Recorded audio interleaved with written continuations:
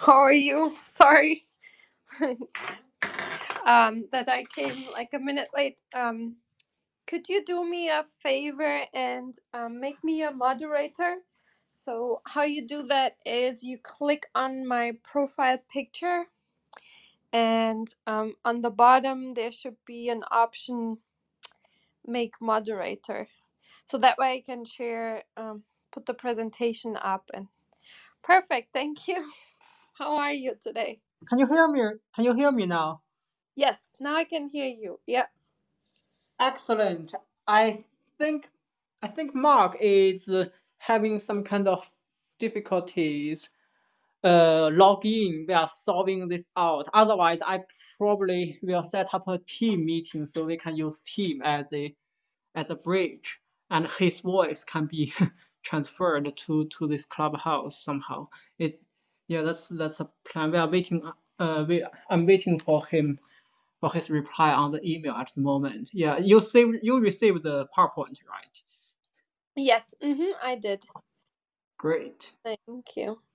Um, yeah, so regular issues are he needs to log in the first time with the phone and not the desktop. That sometimes is an Yeah, issue.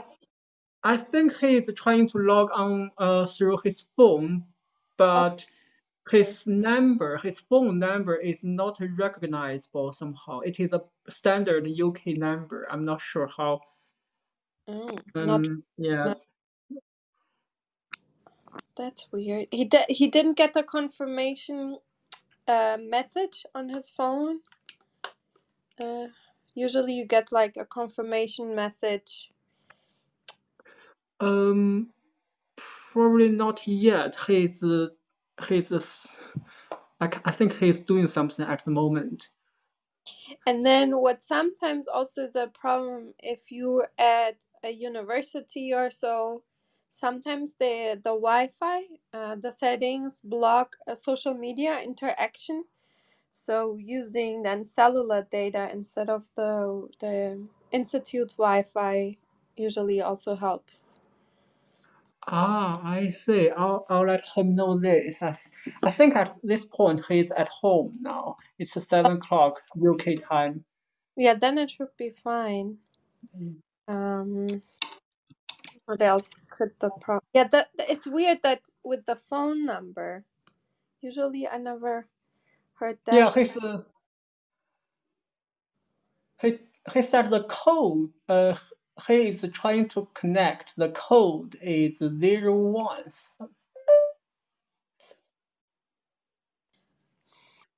Right.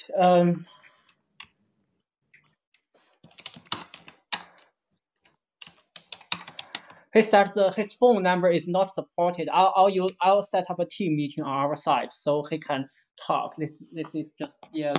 This I'm not sure how it's. Yeah, I never heard that. That is so weird. Not Mm, supported. That is. Did he try to? Does he put 00 in or plus and then the UK? I think he tried everything. It's Uh, cause when you click this, it asks you to choose a country, so it's always plus. right. Yeah, it's always plus. Yes. Huh. So yeah. I don't know. Never heard of that problem. We had different problems, but that's the first. Maybe it's a A new bug. program. It's a new problem.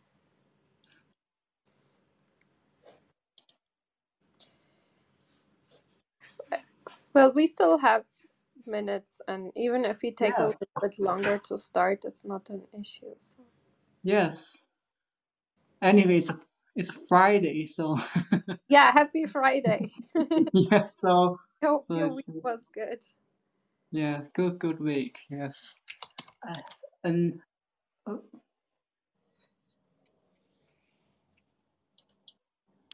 Hi everyone.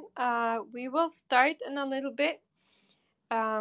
Our guest, like Ray, is here, but then also Mark wanted to join. To give the talk. He's having issues. I don't know if any one of you had heard of this issue before, that his UK phone number says it's not supported, that phone number. I don't know if anyone in the room experienced that ever before and what the solution is for it. I don't have any, but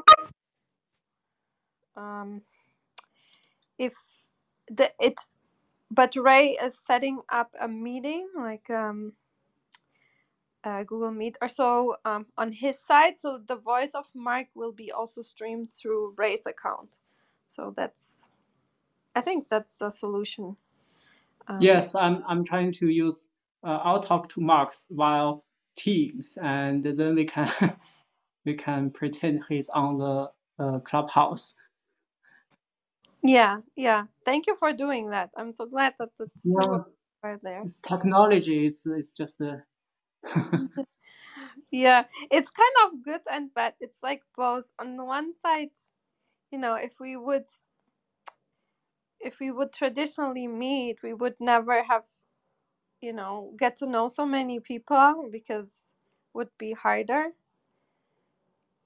But then on the other hand, there's still a lot of issues. So yeah.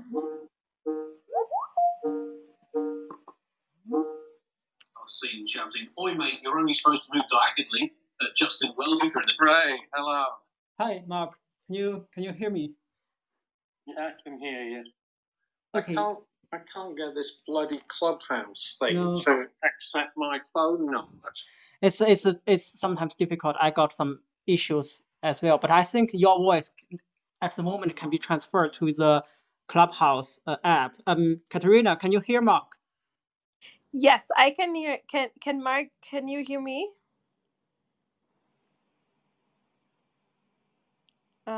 Maybe I don't know if Mark can hear me, if the streaming works well enough. If not, you have to translate, right? Something I thought of quickly Mark, is can that. You hear Sorry, I just thought maybe try the +44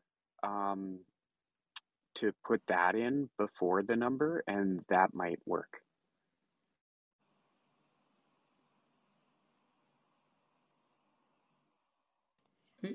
Ray, can you still hear us? Sorry, I didn't hear the other gentleman's speak. Oh, yeah. We also discussed that, Kyle, to put the +44 first and then the number. If that would make a difference, but I think Mark tried that as far as I can. Right, Mark, did you try? I mean, use not 0044 but +44. Yeah, I've got in now. It's asking me what 5 topics do I enjoy talking about. Oh, you are on now. Oh, great. Just skip that part. How do I get? Then you go to her email. You go to the email I send you, and there's a link. Use your phone and click. Hang on. Yeah, it took me ages to figure this out. I'm so sorry. No worries. It's a new technology. Well, thank you for going through that. We really appreciate it. So, yeah. In the meantime, everyone, thank you for coming. Share the room if you think this is interesting for some people, and we will start soon. Oh, I see Mike. Okay. In the meantime, I have to share. You click the link. Does it say that? I mean, open in the app, Clubhouse app or something like that?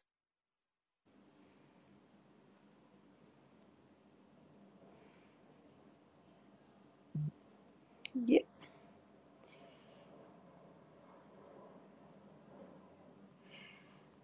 So now the presentation also works. Perfect. When did you send it to me? I can send. I can send the you. link to this. We'll send it again. Yes, I'll send you again, and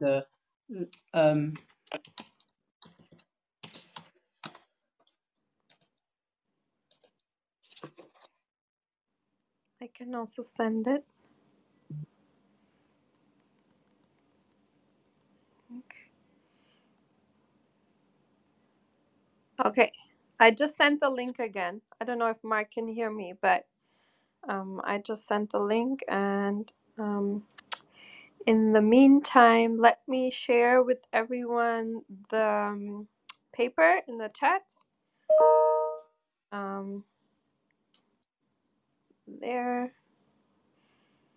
There, everyone can now check out the presentation that will be used. Great, thanks. And we will start in a minute.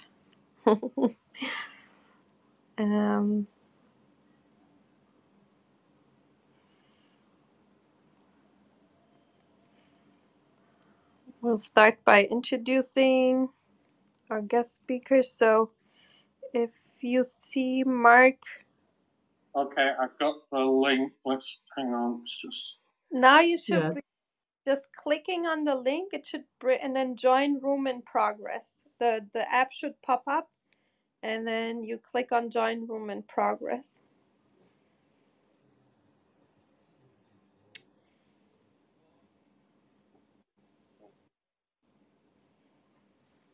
Let me know if that works.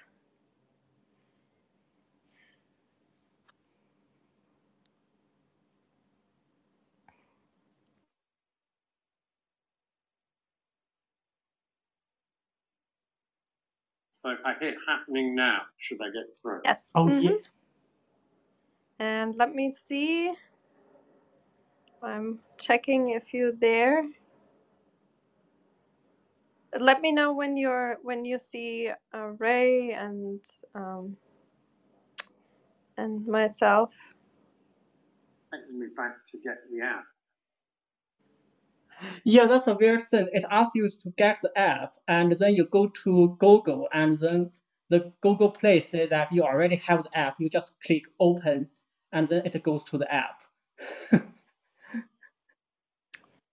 Yeah. I couldn't add Mark to the speaker list because he didn't have he wasn't following me, so. No, it's taking me back to loading the app again. So are you in the app right now? Let me. Mark, can you hear her when she speak talking? You can hear. Okay. Oh, are you right now in? I mean, you No, I can't find you because you're not following me. No, I'm probably will keep this. I think you can hear Mark, and Mark can hear you as well. So, and then we can start. Okay. Already from yeah. Okay, then let's start, and if it works out in the meantime, that's good. So, welcome everyone to the Science Society, and of course, special welcome to Ray and Mark. And before we start, let me give you a little bit of an introduction, so you get to know the guest speakers a little bit better. So, Ray Liu, he's our early China collection curator at the British Museum, and he is specialized in archaeological science and museum collections, and he's an Oxford alumni, and he did he went to School of Archaeology, University of Oxford, and did there his master's degree, and then he did his PhD also at the School of Archaeology, University in Oxford. And his thesis was about studying scientific studies on ancient Chinese bronzes, including technology and the provenance of metal and wider social impact. And then we have Professor Mark Pollard. You will hear his voice being streamed through Ray's account. He's an Edward Hall Professor of Archaeological Science.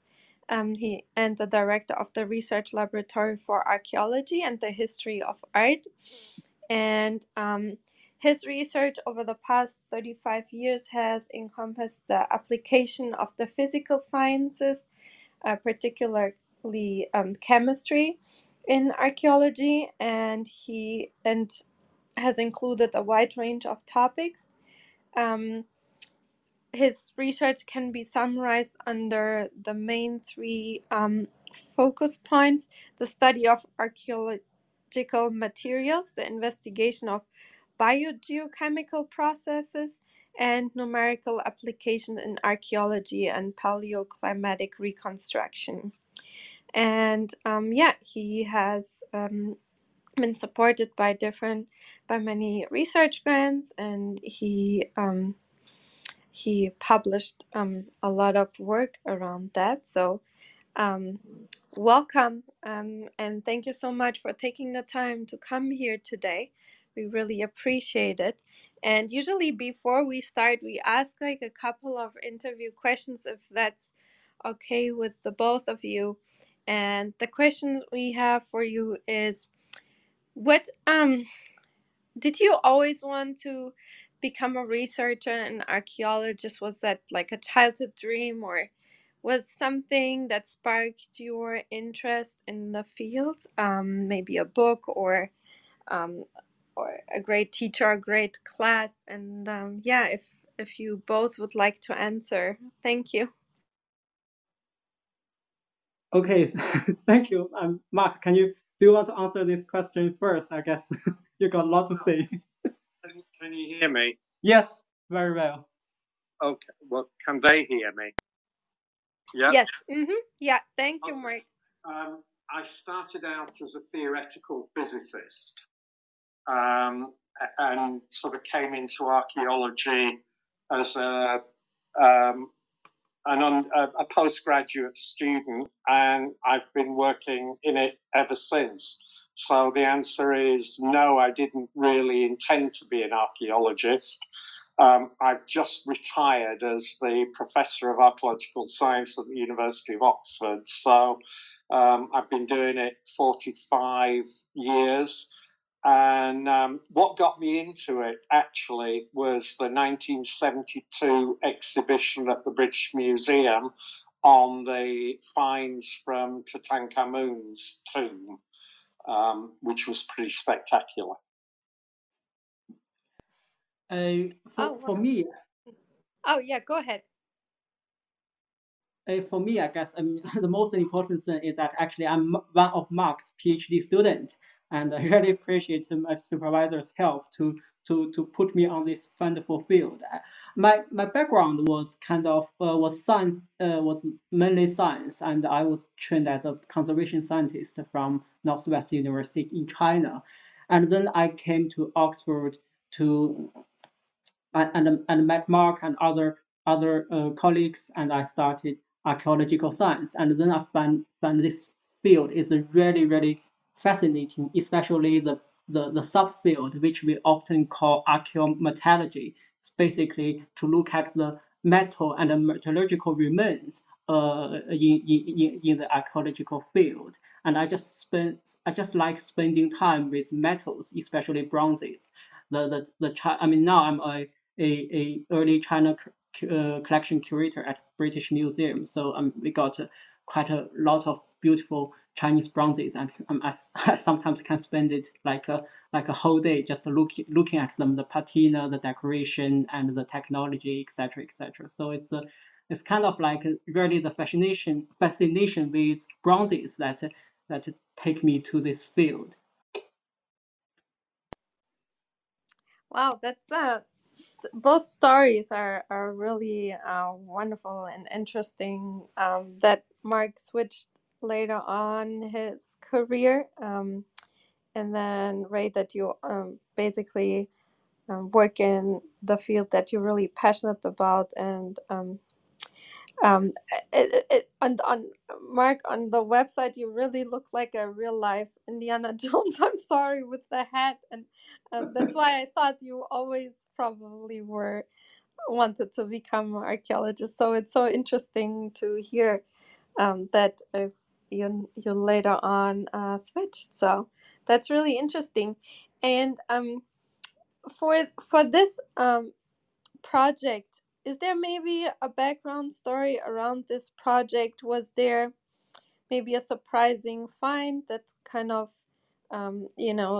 triggered you investigate this more, or was it maybe is there like a behind the curtain story about this project? Thank you. Right. Mark, maybe I answer this first. Sorry? Yeah. Go. Ray and I have been looking at the chemical composition of Chinese bronzes for 10 years, 12 years, something like that. And it's clear when you look at the literature that there are some problems in the interpretation of the chemistry of bronzes that have been around for a long time. And one of them is a text called the Kaogongji, which I don't know if you've got the PowerPoint, but it's on the first slide of the PowerPoint. And the Kaogongji was written it was sometime during the Warring States, which is 300-ish BC, something like that. But it's probably an older document. And the literature the modern literature on Chinese bronzes has been around for 100 years, trying to interpret what the Kaogongji actually says. And so that's a problem Ray and I have thought about off and on for 10 years. And it was actually while we were working on the chemical composition of early Chinese coinage, pre-Qin coinage, so before 221 BC, that I began to notice that there were very strong correlation lines in the chemistry of these coins when you plot the data. And that got me thinking about how the coinage was made, actually how the metal was made as it was being poured into the molds. And that started us thinking again about Kaogongji. So it's something that's been around for a long time, and I think we've got a different answer to the one that the majority of particularly Chinese scholars have come up with. And if we're correct, then it introduces an interesting level of complexity in how we interpret the data from the chemical analysis of Chinese bronzes. Right. Great. And just to follow on Mark's, actually there are a lot of stories to talk about. I mean, actually the paper Katerina just kindly shared is really led by Mark. It's really his pioneer research that, cause I mean in 2020, I mean the second year of COVID, last year actually we Mark actually, I mean together I'm on that paper as well. We published a paper on the Chinese coinage to look at how the relationship, what are the correlations between the three major components in the Chinese bronzes, copper, tin, and lead. And at that time, Mark got this brilliant idea that this pre-alloyed ingots. And then one day he just came to me and said that, well, how about we correlate the pre-alloyed ingots with the with the Jing and Xi? And at that time, I was kind of like, wow, that's a great idea. But I mean, then we try it out. It really took us quite a long time to think that is really a great idea. It's mainly because over the last 10 years or so, I mean, Mark and the other Professor Jessica Rosen from Oxford often took me to China and look at the mining sites, look at the archaeological sites. And one thing out of these trips that is really striking is the massive, the large-scale production of bronzes back to the Bronze Age, Chinese Bronze Age, which is like 3,000 years ago. I mean, in one single tomb, you can sometimes dig out like a ton of metal, and to produce this kind of I mean, 1 ton of metal requires like 100 tons of copper ore, something like that. So the production scale was really striking at that time. And the question is, how did they manage this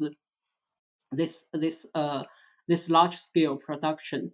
And then one obvious clue is to look at the text evidence. And this Kaogongji is one of the earliest that we can find at the moment to describe how the Asian people manage the massive production in China.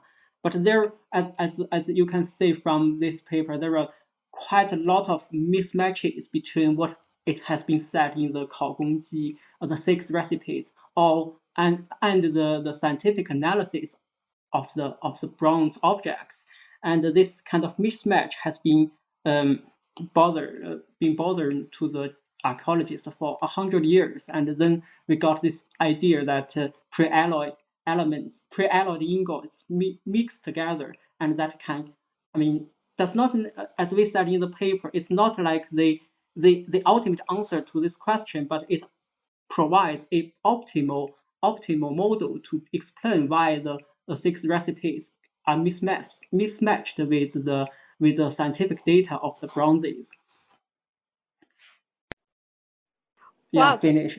Interesting that how persistent you continued this. So that's really amazing. And yeah, so everyone, the presentation is pinned on top of the room. Feel free to click on it and follow along while Mark and Ray present it. And yeah, thank you so much. The stage is yours, Mark and Ray. Thank you. Ray, shall I just talk people through the few slides, and if people are able to see the slides, we can just explain some of the ideas behind the project. Does that work? Yes, that's a plan. And when you flip over the slide, probably you want to tell the audience the number of. Thank you. Great. Okay, so I'm on the second slide, which has Kaogongji written at the top. And I've quoted from a Japanese scholar in 1936 who translated the Kaogongji into Japanese and English. And I give you 2 recipes there. There are 6 of them, but I just give you 2 as an example. And the first says the jin is divided into 6, tin occupies 1. This is the receipt for bells and tripod vessels. And then the second recipe says the jin is divided into 5, tin occupies 1. This is the receipt for axes and hatchets. So there are 6 of those for different sorts of vessels, objects. And the question is, well, there are 2 ways of interpreting those statements. One is to think that jin is a generic term and refers to the total amount of metal, in which case the first line could be interpreted as the formula translates as the final alloy being divided into 6 parts, 5 of which are copper and 1 is tin. And that gives you a recipe of 83.3% copper and 16.7% tin. But the second way of interpreting it is to say that jin is just copper, and therefore the first recipe is 6 parts copper to 1 part tin, which gives you 85.7 and 14.3. I don't think that difference is very important in the overall thing, but the question is, how do we interpret the terms jin and shi from this old manuscript? And if you go to the third slide, what were jin and shi? The traditional interpretation, which is what I've just taken from Chikushige, is that jin is copper and shi is tin. And then you can calculate from the 6 recipes what the 6 formula give you, and you can use interpretation 1 or interpretation 2. They're slightly different, but it doesn't matter very much.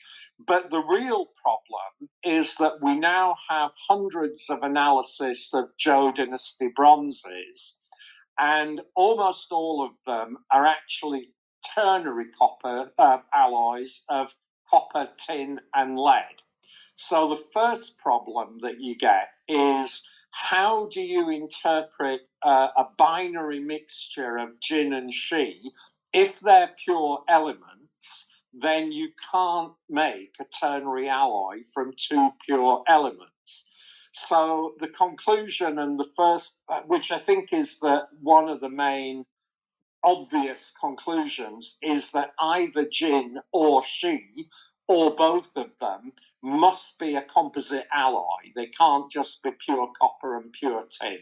So in a sense, that's the starting point of the whole discussion. But if you go to the next slide, which says traditional interpretation, I've got the 6 recipes down here, 1 to 6. The 6 different typologies. The first one is bells and ding vessels, axes and hatchets. And then the 2 interpretations of the formula. This is assuming that Jin is copper and Shi is tin. It gives you the data on the right-hand side of the table, 2 sets of compositions. And it's been known for 70 years at least that these compositions don't correspond to real alloys that we can measure from the Zhou dynasty. So in a sense, that's where the problem has been for, up until about 5 years ago. But shall I just carry on, Ray? Yes, please. Okay, if you go to the next slide, which is a plot of percentage tin against percentage lead, this is the work that we were doing a couple of years ago on the chemical composition of early coinage in China. This is for a set of coins called knife coins. I'll show you a picture of them in the next slide. And what's striking about this diagram is there are very strong linear trends in the data, and there's the strong trend is from high tin, relatively low lead, to low tin, relatively high lead, and you can draw different lines through that data. And that was what got me started thinking about the fact that these are not just simple mixtures of copper, tin, and lead. They're mixtures of specific components. And the simplest way is to think of how do you mix 2 components to get that correlation in the data. So if you go to the next slide, on the left-hand side, there's a picture of some of these preaching coins. The bottom row has 2 different sets of knife coins, so-called because they look like knives. The top row has some spade coins and what are called ant nose coins. But on the right-hand side, I've just plotted the data from these coins, and I then started modeling the composition, just building little compositional models saying what happens if you add so much of this to so much of that. And the red line going down more or less following the trend of the data. It doesn't fit all the data. Nobody's claiming that this is the recipe. But what I am suggesting is that there's a model there, and this particular model is made by taking an alloy of 80% copper, 50% tin, and 5% lead, which is a typical composition of Zhou dynasty ritual bronzes, and adding to it increasing amounts of a second component, and that second component, the red line, is a binary mixture of lead and copper, 50-50 lead and copper. The green line, which doesn't fit the data so well, is what happens if you take that bronze composition, 80-15-5, and add pure lead to it. And it doesn't fit the data. So I'm excluding a simple model of alloying just with lead. And so what I'm suggesting on the preaching coinage is that you can replicate the composition of many of the coins using an approximate binary composition of mixing 80-15-5, which is a typical bronze composition of the Zhou dynasty vessels, and adding to it this 50-50 copper-lead mixture. And the reason I think that's plausible is that the archaeological record in China has turned up lumps of binary copper lead, which some Chinese scholars have said were primitive coinage. But actually, I think the simplest way of interpreting them is that they're a pre-alloyed component for making these coins, and you simply take some pure bronze and dilute it with this binary mixture. And that's quite a radical suggestion, because it's saying there's an additional step in the metal production for making, in this case, coins. There's an additional step in the process which says that actually at the point of casting the coinage, the metal workers are using pre-prepared alloys simply to mix them together and produce coins which have this typical composition. And we published that last year, and that I think is interesting. But that in my mind triggered a memory of trying to interpret the Caogongji, which starts with two components, and you mix them to produce what has to be a ternary composition. And so if you go to the next slide, this is the table we just published in the antiquity paper, which gives the approximate composition of the 6 recipes, starting with an 80% copper, 50% tin, and 5% lead alloy at one end, and a binary 50-50 copper alloy at the other, and just add increasing amounts of the binary alloy to dilute the primary alloy. And if you then look at the data, the next slide, this is in a sense disappointing, because the data shown here are the blue dots are the chemical composition of analyzed bronzes from elite tombs during the Zhou dynasty. And the colored dots are the 6 compositions that come from the Caogongji. And you can see that, I mean, the best you can say is that they sort of fall in the envelope of the composition of these Zhou dynasty bronzes, but they don't match all that well.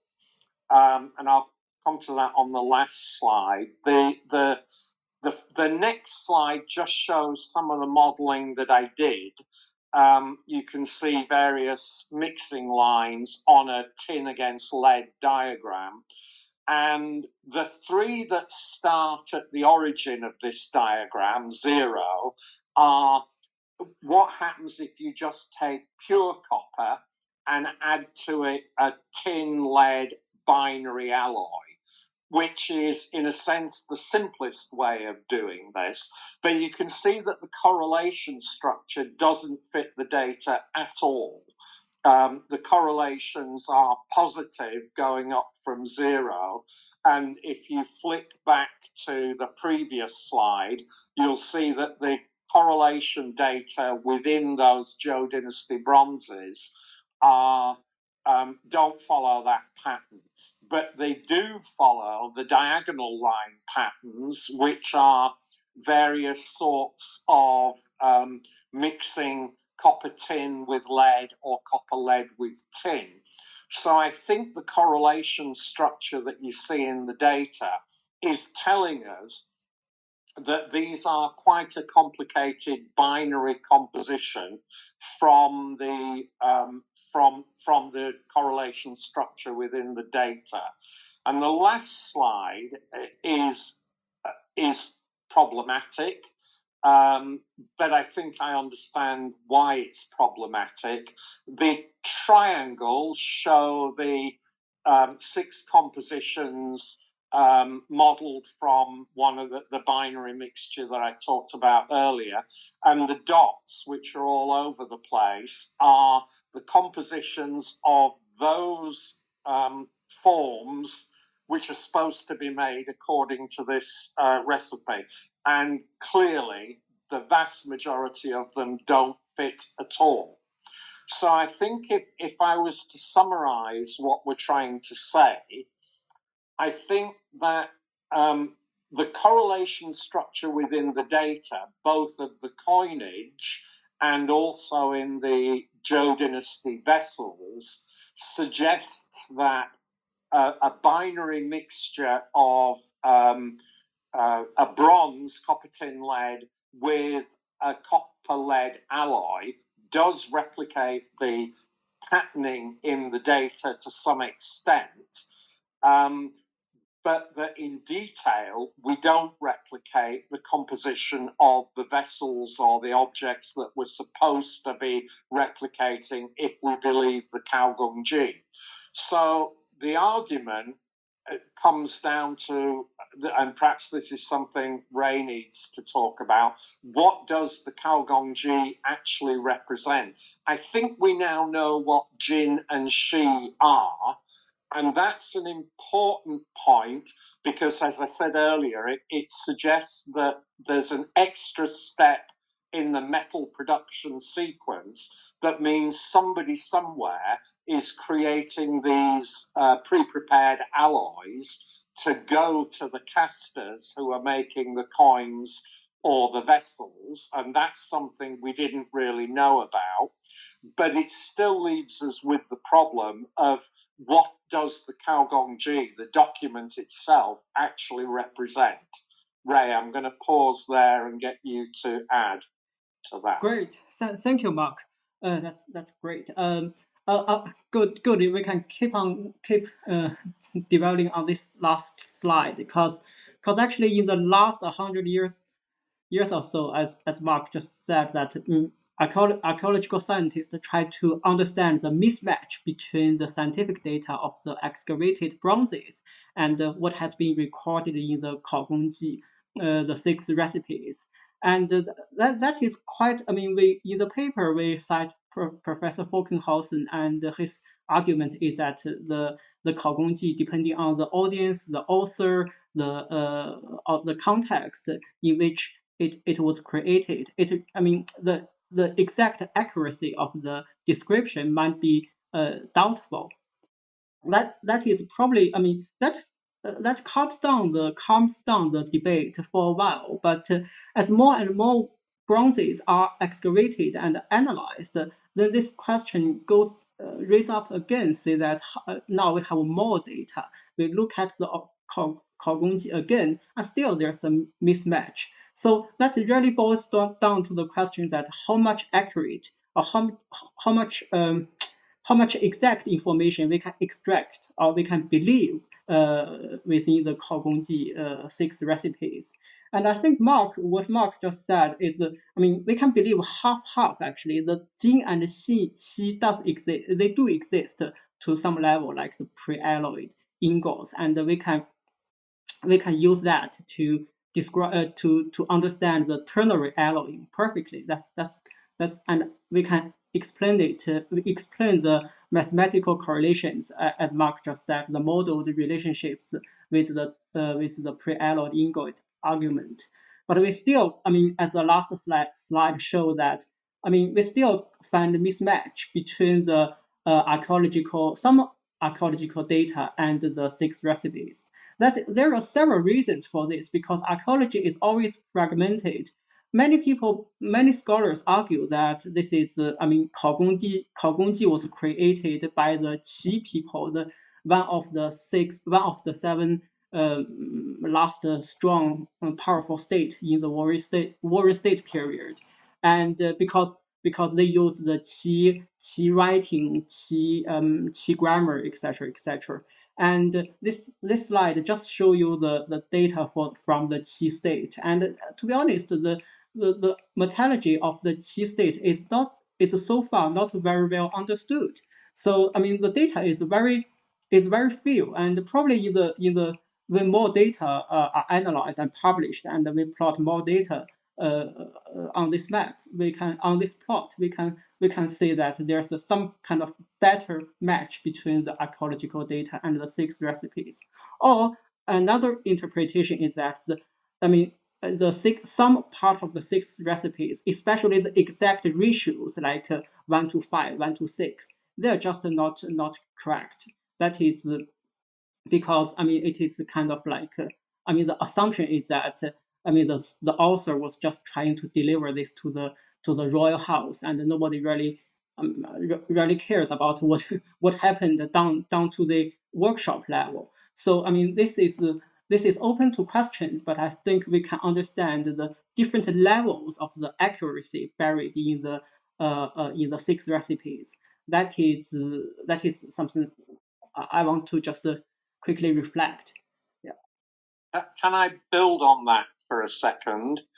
I think we have to think about what the Kaogongji actually is. And if you look at the history of the document itself, it first appears in a bigger volume. It's part of a larger book.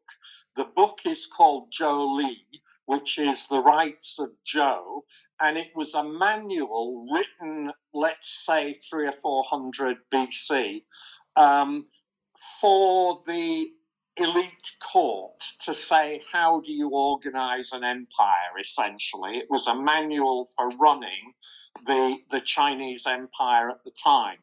And the Kaogongji was probably added to it from an earlier source. And we don't know how early that source is.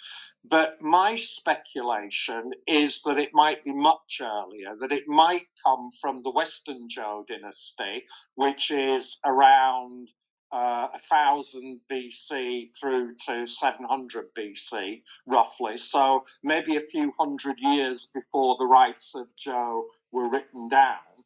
And the reason I think that is that if you look at the dynastic history of the Zhou succeeded the Shang in 1043 BC. And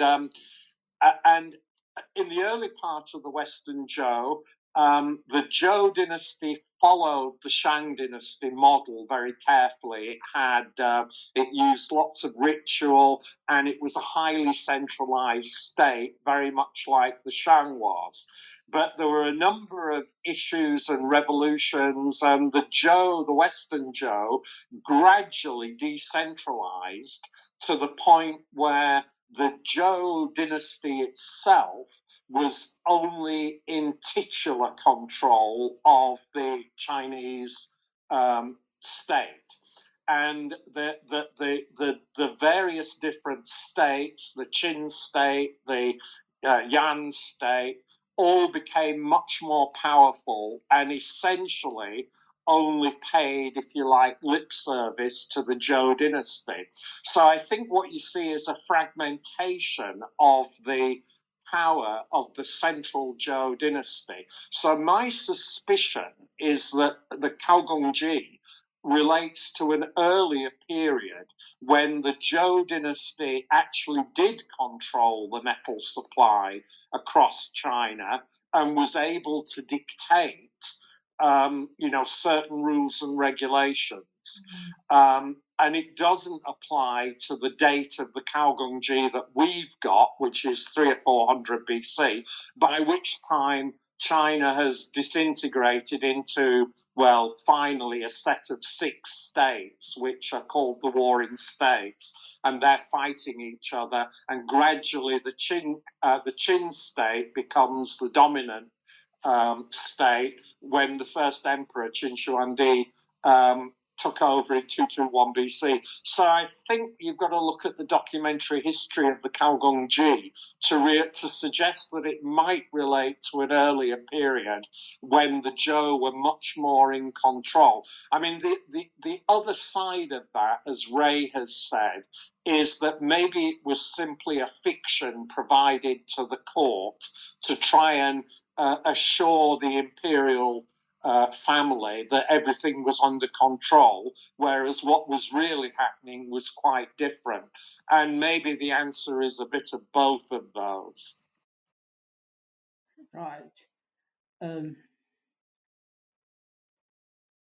Yeah, I think we finish our talk.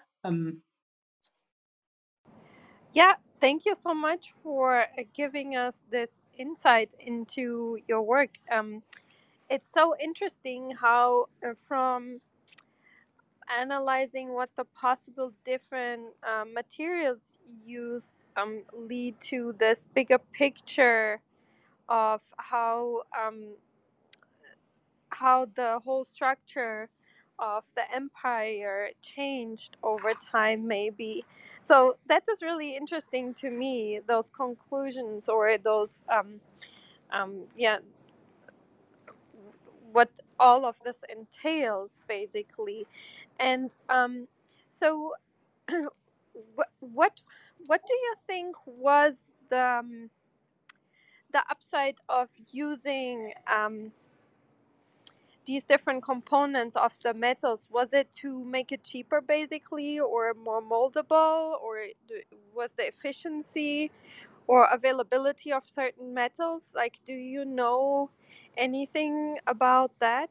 Like how much was available, how were they mining it? Did people find like maybe ancient mines or something like that? Right. Mark, do you want to start? You answer that, right? I'll start. Okay, yeah.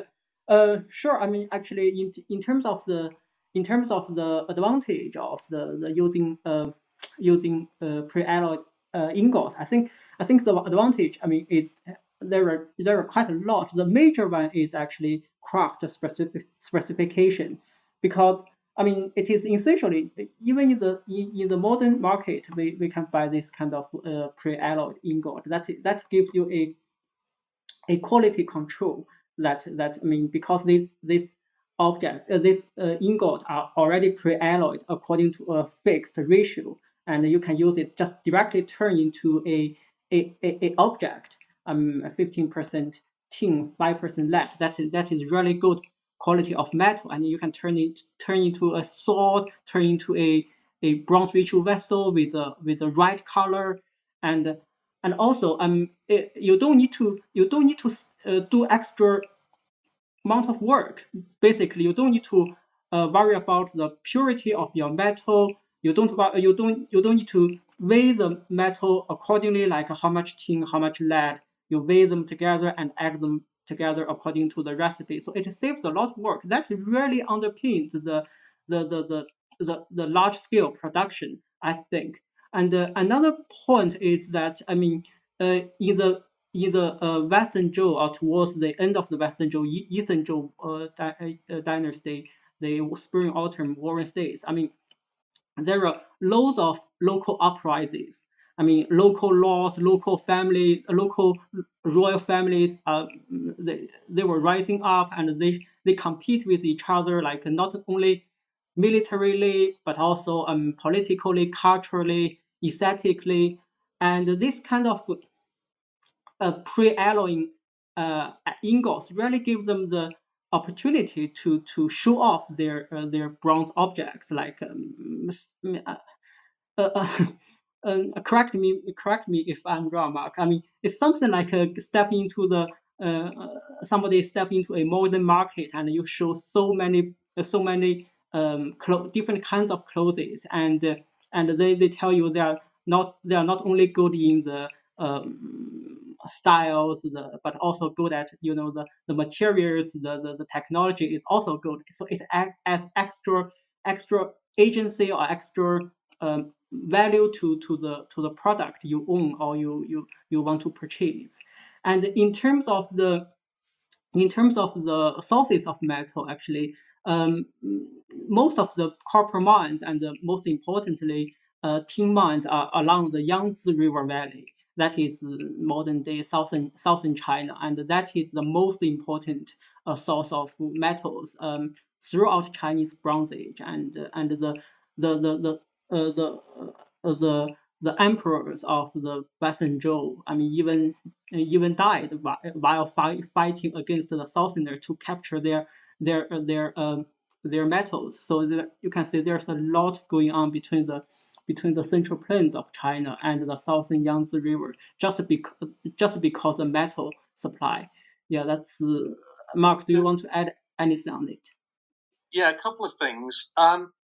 One is that I think we need to remember that certainly in the late Shang, 1200 BC through to the Western Zhou, before about 770 BC, that bronze was a strategic metal. It was the strategic metal of the empire. And the reason for that is that bronze was used to make these ritual vessels. And these ritual vessels were the symbol of imperial power, but also the mechanism by which the emperors communicated with the ancestors, and ritual was at the heart of the Shang and Zhou dynasty.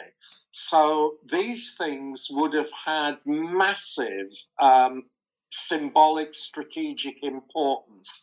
That would begin to break up with the Eastern Zhou, I think, because the rituals changed. And so I think we've got to remember that that the supply of copper, tin, and lead was absolutely central to the well-being of the state right through until at least the Eastern Zhou. The other thing I'd say, relating to the actual practice of casting, there are one or two references in the Chinese literature. I'm thinking, I guess, of the grand historian Sima Chen, and saying that the people who cast the bronzes, particularly in terms of the coinage, were not very skilled. They weren't the top craftspeople. So one advantage of supplying them with these pre-prepared alloys is that less skilled craftspeople could do that job. So I suspect it's a hierarchical thing, and we could talk about other work we've done about the social stratification of access to resources. But I think that one of the key things is that it makes it easier for less skilled craftspeople to follow a recipe if they're given these binary alloys, these pre-prepared alloys, and they don't need, to do all of the mixing and the preparation themselves. So I think on those two grounds, the question of the sources of copper, tin, and lead, as Ray's mentioned, we are getting a much better picture now through Chinese archaeological research of where these mines are, and we've got dates on some mines, and there's some been excavated, so we know a bit about where this copper and tin and lead is coming from. But what's really at the heart of this question is, how do you organize a massive empire? I mean, remember, we're talking on the scale of Western Europe, if not bigger. How does an empire like that, based in Anyang or the Zhou capitals, how does an empire like that control the metal supply? And that's a question that I think we're all still thinking about. How did that metal supply system work? Because we're talking about, it's 800 kilometers from Anyang down to the Yangtze River, across not very easily traversed. I mean, you can use the river system to some extent, but how was that organized? And it's a really crucial question, because the scale of bronze production during the Shang and the Zhou was absolutely massive. It was clearly an imperial activity, and it was a very large scale operation. So how do you supply metal over 800,000 kilometers, and how do you ensure that the imperial capital has access to the right sorts of materials at the right time? So it's quite a big economic and social question that we're really thinking about. Yeah, that's really fascinating. Now it's quality control is still, I think, a big and large effort for many companies, especially if you look into medicine, like GMP, like to have the right quality, cleanliness, and so on. And back and with all the technology we have nowadays, so to streamline that and to have all the I guess you have to monitor it and have the quality control, and then the distribution. um, it's very impressive. So was it how was it structured? Were those its manufacturers basically, and the people, the quality control people, were they like higher up in the social structure, or like was the or bureaucracy? Was it the well seen, well paid type of system that enforced that so well? I think we can begin to answer that question if I just talk for a few seconds about some other work that Ray and I have done, which is slightly earlier. It's during the Shang dynasty, when Anyang was the capital, so 1200. What we showed there, I think very clearly, is that your social status dictated how you could access metal. So if you look at the very elite, the imperial family, essentially, the really top elite, they had access to very pure metals which had very fine levels of quality control on them. They could essentially get the best, I think, is one way of putting it. And as you come down the social scale, you're still dealing with elites, because it's only the elites that would have had access to any quantity of metal. But you can see more diversity in the alloying composition and in the trace element. So the way we interpret that is that at the top level, the emperor's court must have had craftsmen or craftspeople of the very highest quality who could command the best materials. So the emperor could command very pure copper if he wanted it. And their metal, their ritual bronzes, were made only of the finest material. But lower down the social scale, we begin to see what we think is some recycling of metal. We begin to see much more diversity of trace element compositions. So I think lower down the social scale, you still had access probably to the imperial foundries, but you didn't get the best stuff. The best stuff was kept for the emperor. And, just as a diversion, that sort of model continues through Chinese history. If you look at ceramic production in the Ming dynasty, you get exactly the same. You get imperial kilns which are using the very best quality material, and that can only go to the emperor. Whereas lower down, you can get good quality, but not as good as the emperor. So I think the whole question of metal supply, access to these really strategic resources is a really socially structured hierarchy, and that begins to help us understand. We still don't know how it worked particularly, but I think we do understand that it's a very socially stratified system. Right. Mark, can I just add some maybe contextual information for our audience, like the bronze ritual vessels? Actually, just to follow Mark's social hierarchy discussion. Actually, one thing is for the Chinese Bronze Age, or the most important thing for Chinese Bronze Age is the bronze ritual vessels. And if you go to museums, you see them in green because they are covered by corrosion. But when you freshly cast them, when they are freshly made, they show different colors. Some of them are gold, some of them are silverish, some of them are kind of bit down gray color, and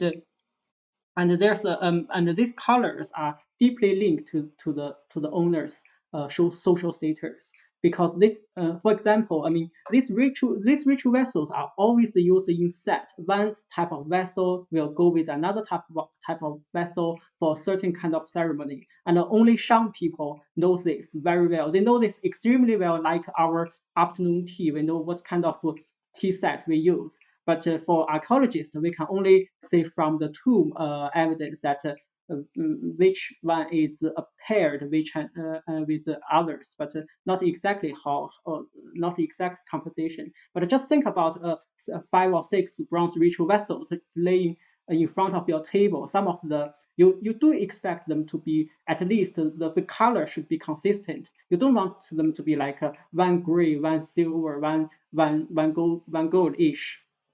So that's really, that is really what we discovered for the top elite metal assembly, which is because of their consistent alloying composition, and their color are just always consistent. But if you just go slightly downwards the social hierarchy to the slightly not top elite but still elite people, you can see that they can't control this color issue very well. They have to use other type of color to sometimes to replace or to fill the position on their table. So that is really a kind of very strong connection between the material you can access and the social hierarchy, the position of the social in the entire social hierarchy you are located.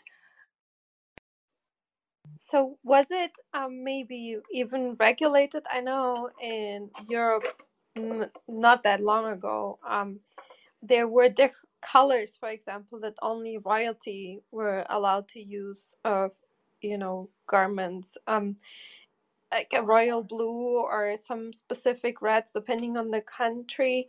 So was it maybe even regulated that way? Is there some evidence for that? Oh, that's a great question. For Shang period, we don't know because we don't have this kind of textual information. But when we move to the Warring States period or later, we can see that the golden yellow or golden color, they call it golden yellow, huangjin. This is the top color, and then the silverish color is a kind of middle color, and the reddish color is kind of the third level color. And when you come to the later period, like the different dynasties choose different colors. To the medieval China, like the Tang Dynasty, they think the purple is very important, but that is not no longer related to the to the metal. So it's, color is part of the recognition of the social status. But for the Bronze Age, because of the lack of the textual evidence, we couldn't reach that level of level of accuracy, I would say.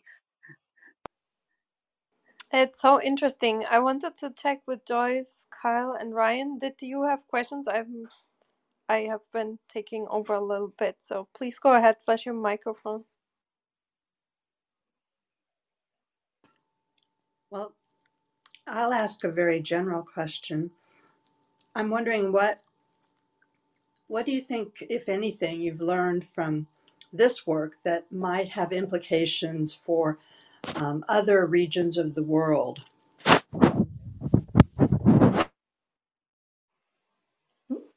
That's a good question. Mark, yes.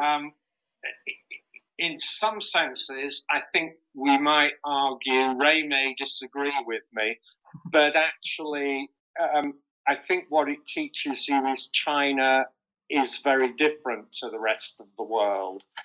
I don't think until you maybe come to, almost the early modern period in Europe, I don't think you get the same level of centralized control and the same sort of value system. So in a sense, what it teaches you is that China is so different from 2000 BC onwards. There are similar issues in Western Europe, for example, but they're not the same. But for example, if you look at the early Bronze Age in Western Europe, you find that the metal composition of the daggers and the metal composition of the axes are different. And so it looks like there's a recipe for making axes, and it's important that you use that recipe to make the axe, because you never mix axes and daggers. We see recycling, but you don't recycle between axes and daggers, because I think that's something symbolic about the power of axes and daggers. So in one sense, the work in China tells you that China is different to the rest of the world. But on the other hand, it does suggest that we should never approach trying to understand these artifacts from a purely technological perspective, that they have symbolic value, they have ritual value, and that there are rules which apply that maybe we don't get very well at the moment. So I think it's saying, look, don't just bring a 21st century technological interpretation to these things. They have biographies and lives that we need to understand. Thank you. It's all very interesting. Yeah, I agree. Do you think it's because China developed like written language so early on that it kind of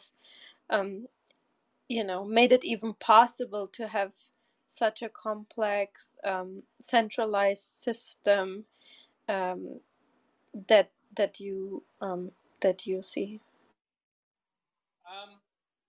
I'll guess an answer and then Ray can give the proper answer. I'm not convinced that it's purely writing that's the controlling factor. I think it's scale. If, for example, China is just so big that it's organized and it's centrally controlled. If you look on a smaller scale in Europe, for instance, you see something similar. For instance, in the texts that come from the Minoan palaces on Crete, it's quite clear that the palaces are controlling certain products. And one of the products that they're controlling is metal, copper. The other thing they're controlling are textiles, clothing, wool, that sort of thing. And the third thing they control are perfumes. And those are state monopolies during the palatial period in Crete.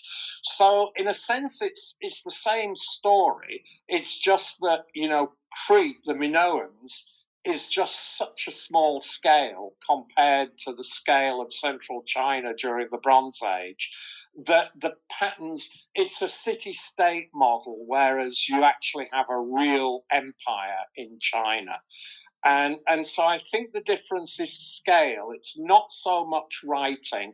I mean, there's also writing in Mesopotamia and Egypt, and they too have some imperial controls, but it's just not on the scale that we see in China. Great, Mark, and for just follow on Mark's argument, I completely agree that writing is we need to think about writing in like more from a wider perspective, because actually the earliest form of writing in China is oracle books, and it's about 3,200 years ago, and it is not the earliest writing at all. It's much later than what Mark just said in Mid East, and still scholars debate about the origin of Chinese writing, because I mean, it for the oracle bones, it looks like it kind of like invented overnight. It's suddenly you got this kind of, during the late Shang Dynasty, thousands of animal, the turtle shells, ox scapulars, writing carved with very sophisticated characters, with very sophisticated grammars, and they show ritual function, and they really write down every detail, like the queen gave the birth to the kid, to a new son, and whether they should fight with their enemies, etc., etc. But that is not the earliest at all. But I do feel like I want to borrow a sinologist, Professor Lothar Lederer's argument. I heard from one of his lectures and also his books. Very, very interesting. It is kind of like the writing is kind of amplifier for the Chinese centralization model, as Mark said. It's because after the Shang Dynasty, during the Eastern Zhou Dynasty, now and then Qin Shi Huang, the first emperor of China, unified the whole China and standardized writing. And after that, the characters can be always understood by the later generations to some level. Not every single character. Even now, I myself do not learn Asian Chinese. I can still read Chinese characters like 2,000 years ago. That's quite something, because through this kind of continuous writing, sort of uniform writing, the philosophy, the thinking, the technology can be passed down generation by generation. And also the writing has this kind of special power in China, and that is what I heard from Professor Lederer's lecture, which is, I feel, very striking, because in Europe, in Christianity, when we go to church, we show respect to the patterns, to the images. But we do not show, there's no church like showing 3 letters God, and then we just sing a song and doing service under these 3 letters. But in China, yes, because if you go to villages, you go to mountains. A lot of mountains are carved by very big characters, and these characters shows power, and people often go to that mountains, go to these big characters and show respect, worship their ancestors, doing ceremonies. So yes, on one hand, China invented characters writings quite late, or somehow but on the other hand, the writing really is a big amplifier for the entire social organization. I think there's a very interesting difference between early writing in China and early writing in Egypt and Mesopotamia. And that is that in the West, writing was essentially about accounting. It was about recording crops and taxation, and it was sort of an administrative function. In China, it wasn't really that.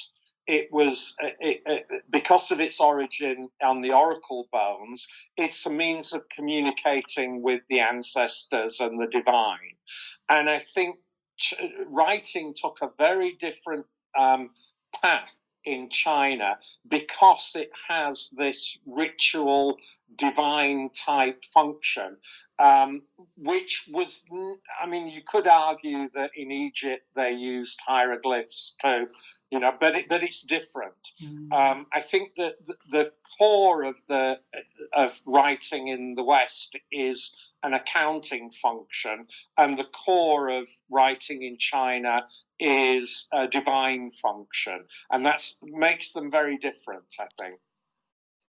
Well, that is really interesting. I haven't thought about that before, that the religion itself, to worship basically ancestors, kept, so basically you mean that it kept the continuity of the culture and also the written language and the language, so that because you kind of pray to the ancestors, you keep it alive out of respect. So in that way, there's like thousands of years of continuity of the same language and the same written language. That's really interesting to me.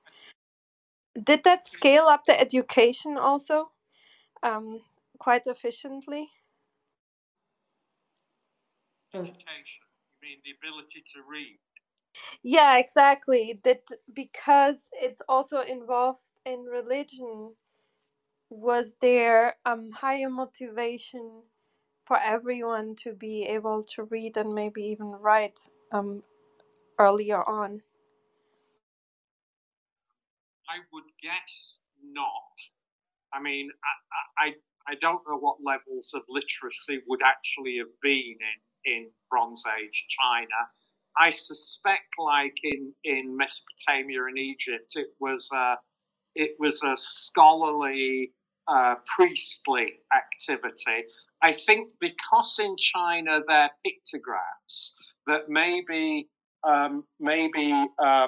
ordinary people would recognize pictographs as being, well, in later times, symbol of the Buddha, for instance, but without necessarily being. So it's a combination of a picture and a writing, and I think that again makes it slightly different. I mean, hieroglyphs were that too, but they died out in Egypt essentially.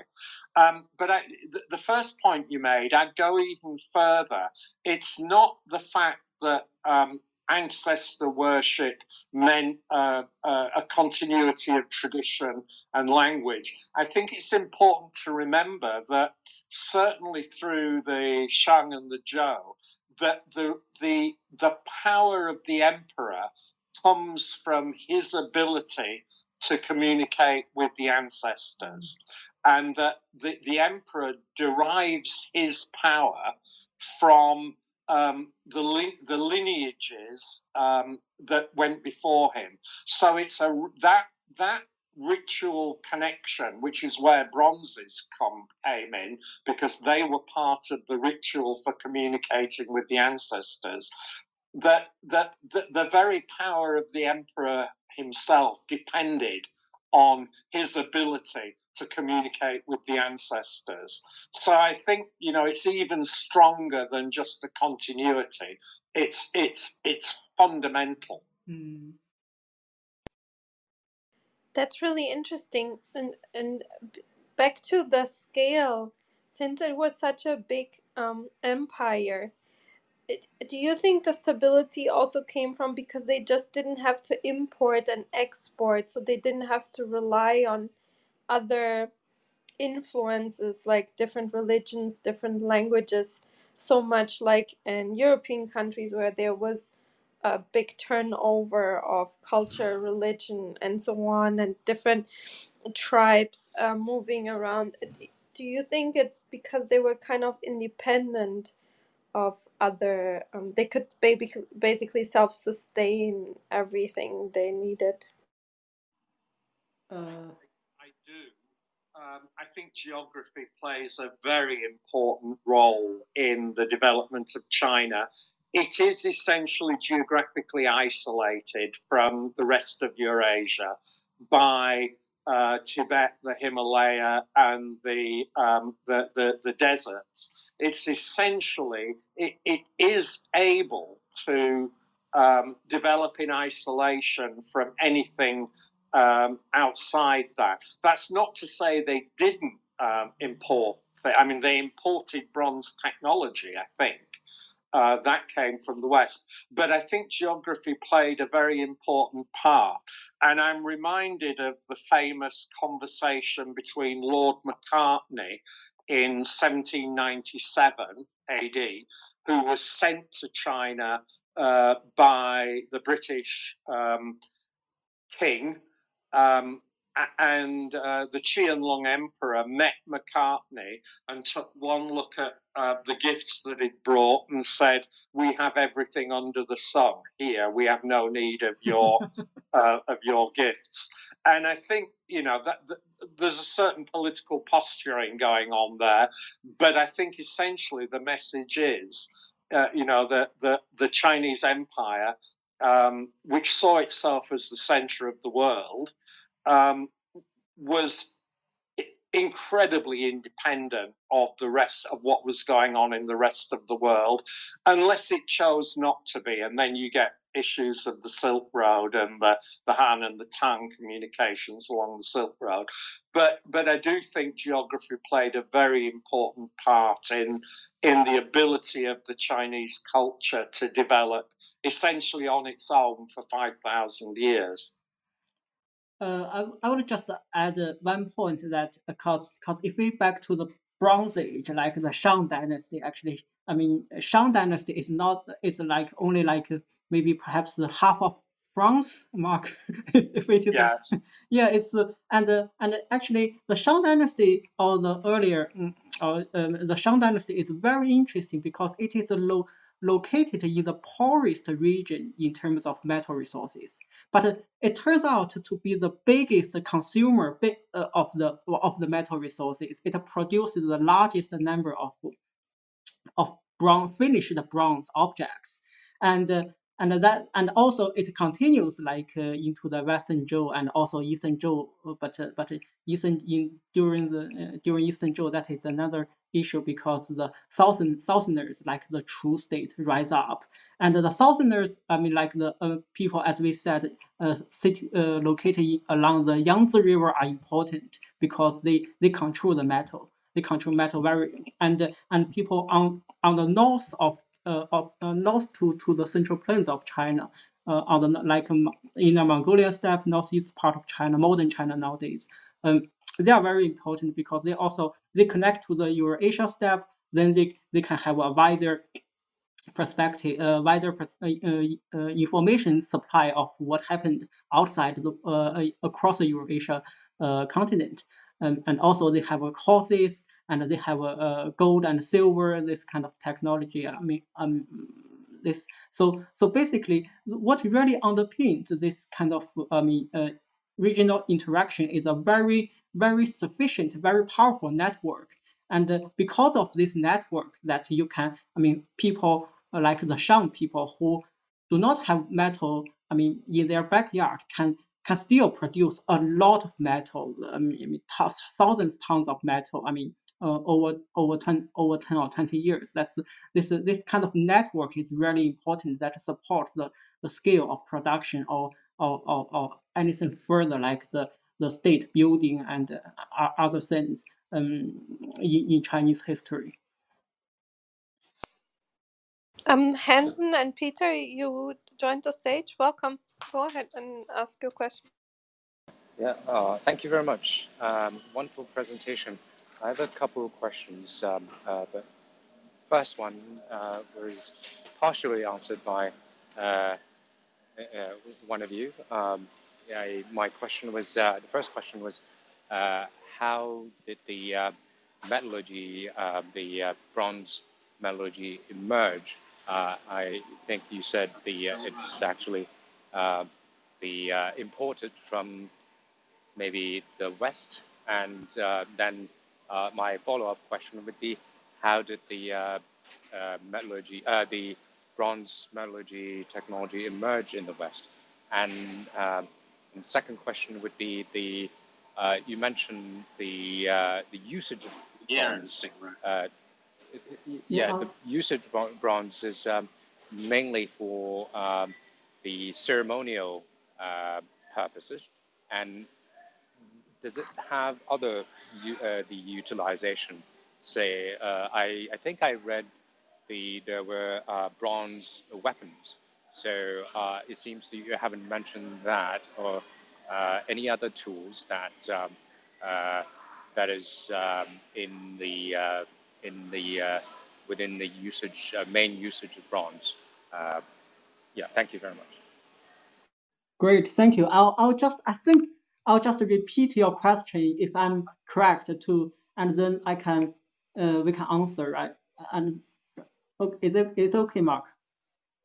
Yeah. Oh, I think I heard the question. It's about bronze weapons.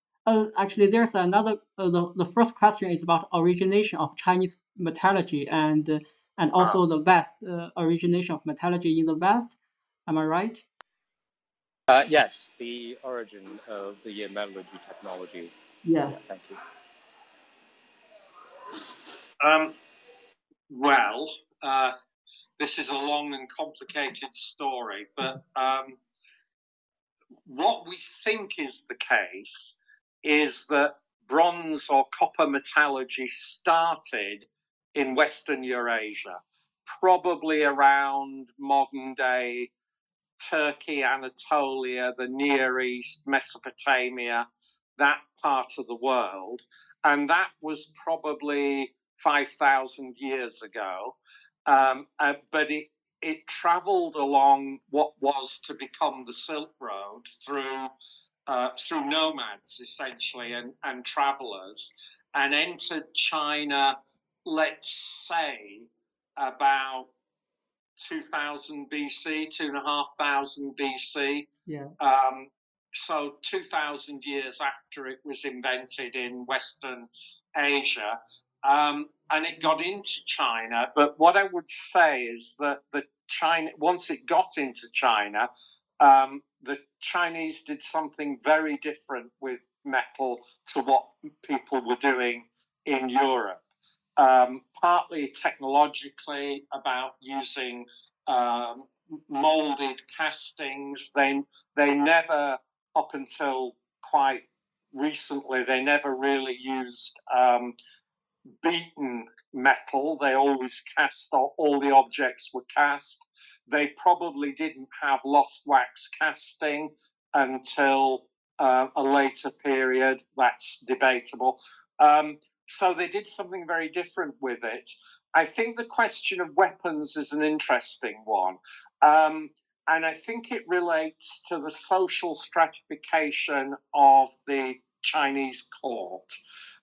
Unlike Western Europe and Eurasia, the leaders, the emperors, were not in general the people who led the army. There are some exceptions, but mostly the elite didn't fight. Mostly the army would have fought, but that you don't have that tradition of single combat which you have in Eurasia. You know, if you read Homer, it's and the Iliad, it's all about, you know, the Achilles, prince of here, fights with somebody, Agamemnon, you know, whoever, and it's all about elite combat, and weapons are the key issue in elite combat.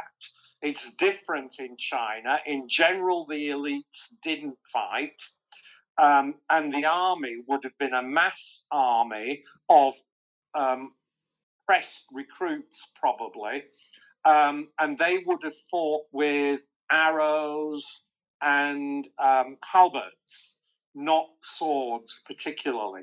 So weapons do exist in China in large quantities, but they're not tools of the elite, so you don't get the same prestige attached to swords and armor as you get in the West. So I think it's because of the social hierarchy that weapons are very low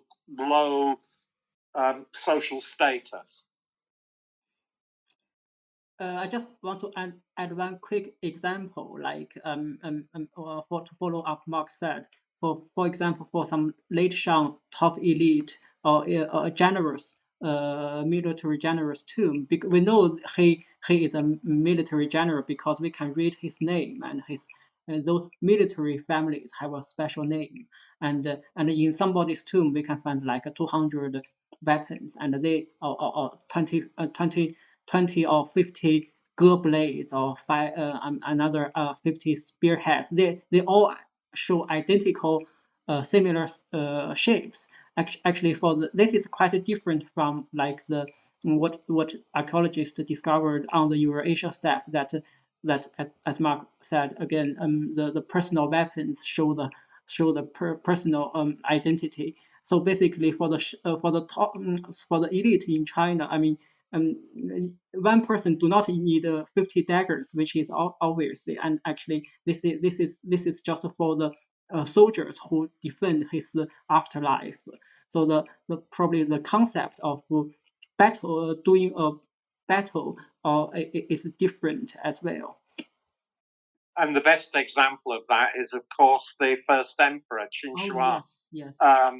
who's buried with a terracotta army of 8,000 soldiers, and they all have arrows and blades, and so they do have them, but it's not the top elite that have them. They have no social status, really.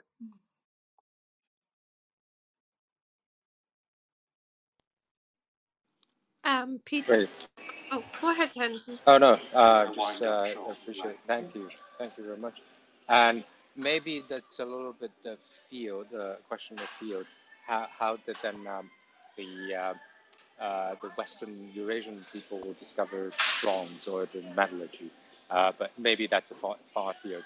Whatever you, if you don't have time, just ignore it. Thank you so much.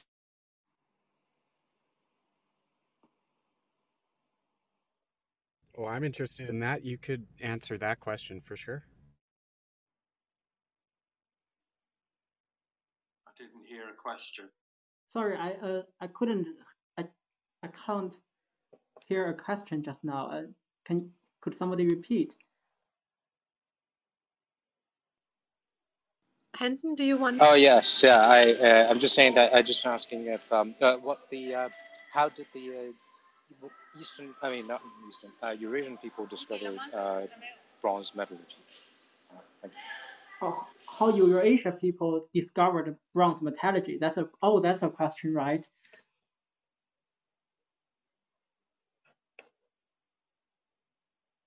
How? I think that's how Eurasia people discovered the question. I can start. I can answer that. Yeah. I think in Eurasia, in Western Eurasia, there's a long tradition of using malachite, copper carbonate, for jewelry, for decoration. So going back 10,000 years, we have examples of malachite jewelry. And malachite is a very rich ore of copper. So the speculation is that humans had been using malachite jewelry for 5,000 years, and somebody somewhere discovered that if you throw it on the fire, you get molten copper out. And the suspicion is that the use of metal arises from the fact that malachite jewelry was common in Europe. But of course, there is no malachite jewelry in China. The most important material in China is jade, and that's not an ore of metal. So you can heat it as much as you like and you won't get any metal out of it. So again, the difference between China and Europe is that in China, they never used malachite jewelry, so they never discovered for themselves how to smelt copper. Now, there is an argument that actually they did, but that's a different argument. Ray, I'm going to have to go. Yeah, sure. Okay. Can I Uh, check out and just leave you to wind up? Well, thank you, Mark, so much for your time. This was so interesting. So we really appreciate your talk and the time you put in here, and hopefully one day we'll talk again.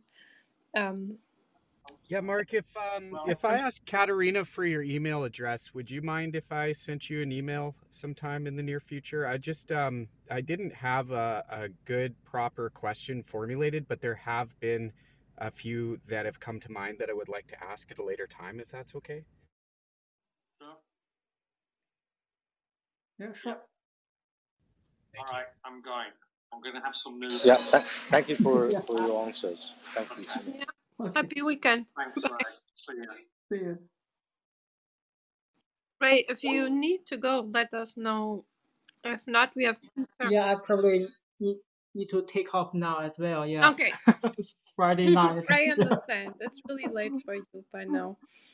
So thank you so much for coming here and taking the time, Great. sharing your work.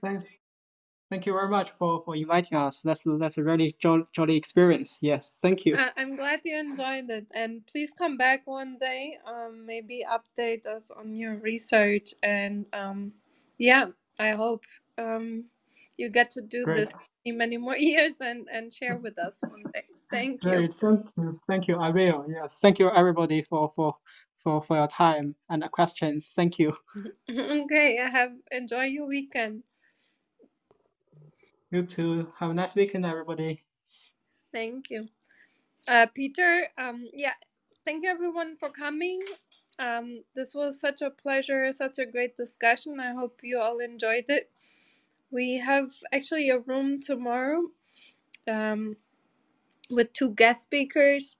Dr. Wu, she was earlier here in the room.